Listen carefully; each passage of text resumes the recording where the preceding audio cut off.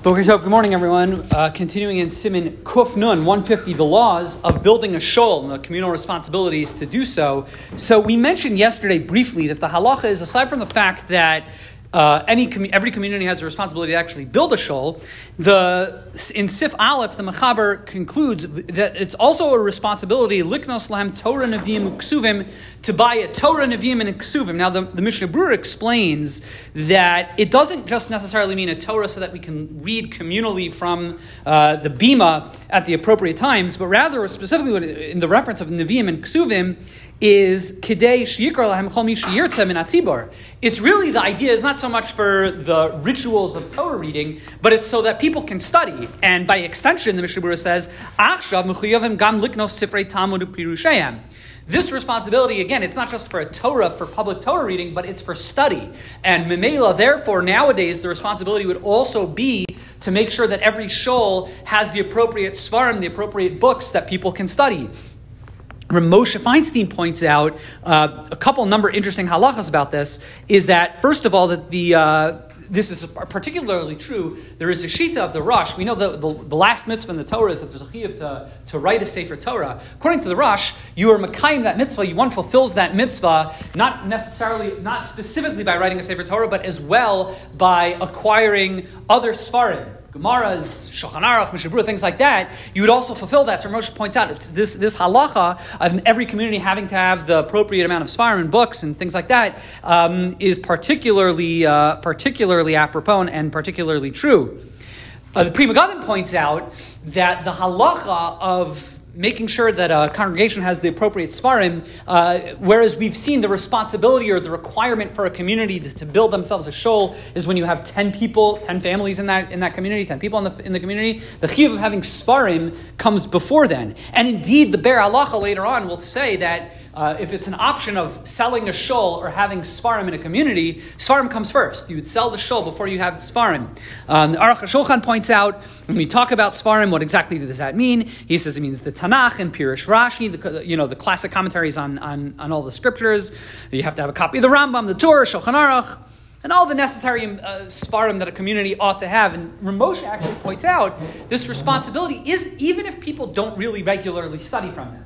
A community has to have them, so if someone ever needed it, they have that resource available. It's not dafka, it's not specifically so, for people who are scholars or people who are studying it, but a community must have those svarim available. Now the Mishnah Berurah does say, if those svarim are available somewhere in the town, let's say, for example, someone has a private library in their house, so then it wouldn't necessarily, the chiyuv that we can compel one another to go ahead and participate, so that wouldn't apply, because after all, the resource is available somewhere else in the town.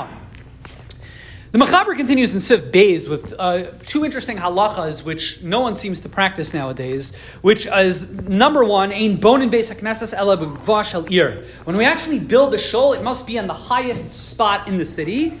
And number two, magbiyan osad shei gavoah mikol batei ha'ir. The shul should be the tallest building in the town. Now, the Rama points out, we don't do this nowadays. He says, this is actually the requirement how a shul ought to be built. The Rama says nowadays, if you're in a place the government doesn't allow for such a thing, he says you can daven in a shul, it's permitted to daven in a shul, it's mutter lispalel if the shul is A, not the tallest building in the community, or B, it's not on the highest elevation. His language is really implicit. He says mutter lispalel, it's okay, don't worry, you're allowed to daven there, implying that it's a very big b'diavad. And indeed, the Gemara really talks about how important of a chiyuv these two things. And indeed, in Siv Gimel, the Mechaber says, Mishek bia besa yoser beis haknesses. If someone builds their house taller than the shul, yesh omrim kovenos lashpilo. Could be there yesh omrim. There are those who say we can compel him to take down your house, take down that that big ceiling or roof that you have. So everyone says the reason why it stopped is because of anti-Semitism. Now the church, back in the good old days, they would always build the church on the highest part of the town. They'd build the church, would have the steeple on the top, so it would be the tallest building in town. And that's great, and that's why it's not really commonly practiced. Practically speaking, let's say community like this, you don't really have the option of, you have HOAs and things like that, and it's not so simple to do. All right, so that definitely the halacha seems to be lenient.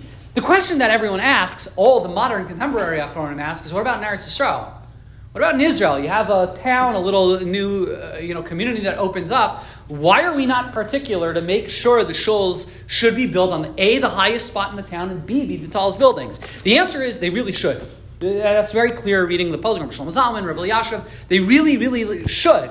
The question is why is this not, considering how strongly this is worded in the Gemara, they come up with tirutzim and whatever, they fetch for some answers, but it definitely seems that, again, these are unusual things. If you're a city planner in Eretz Yisrael, I guess that's when this would come up. So this is not a shayla that comes up every day, but it is a halacha, and you get the sense, reading the modern contemporary poskim, that really in Eretz Yisrael, if you're starting a new community, these halachas still do take effect. They're not like that they don't apply anymore. For whatever reason, one reason or another, over the millennia we haven't been practicing them, but the etzem, they do apply. Everyone should have a wonderful day.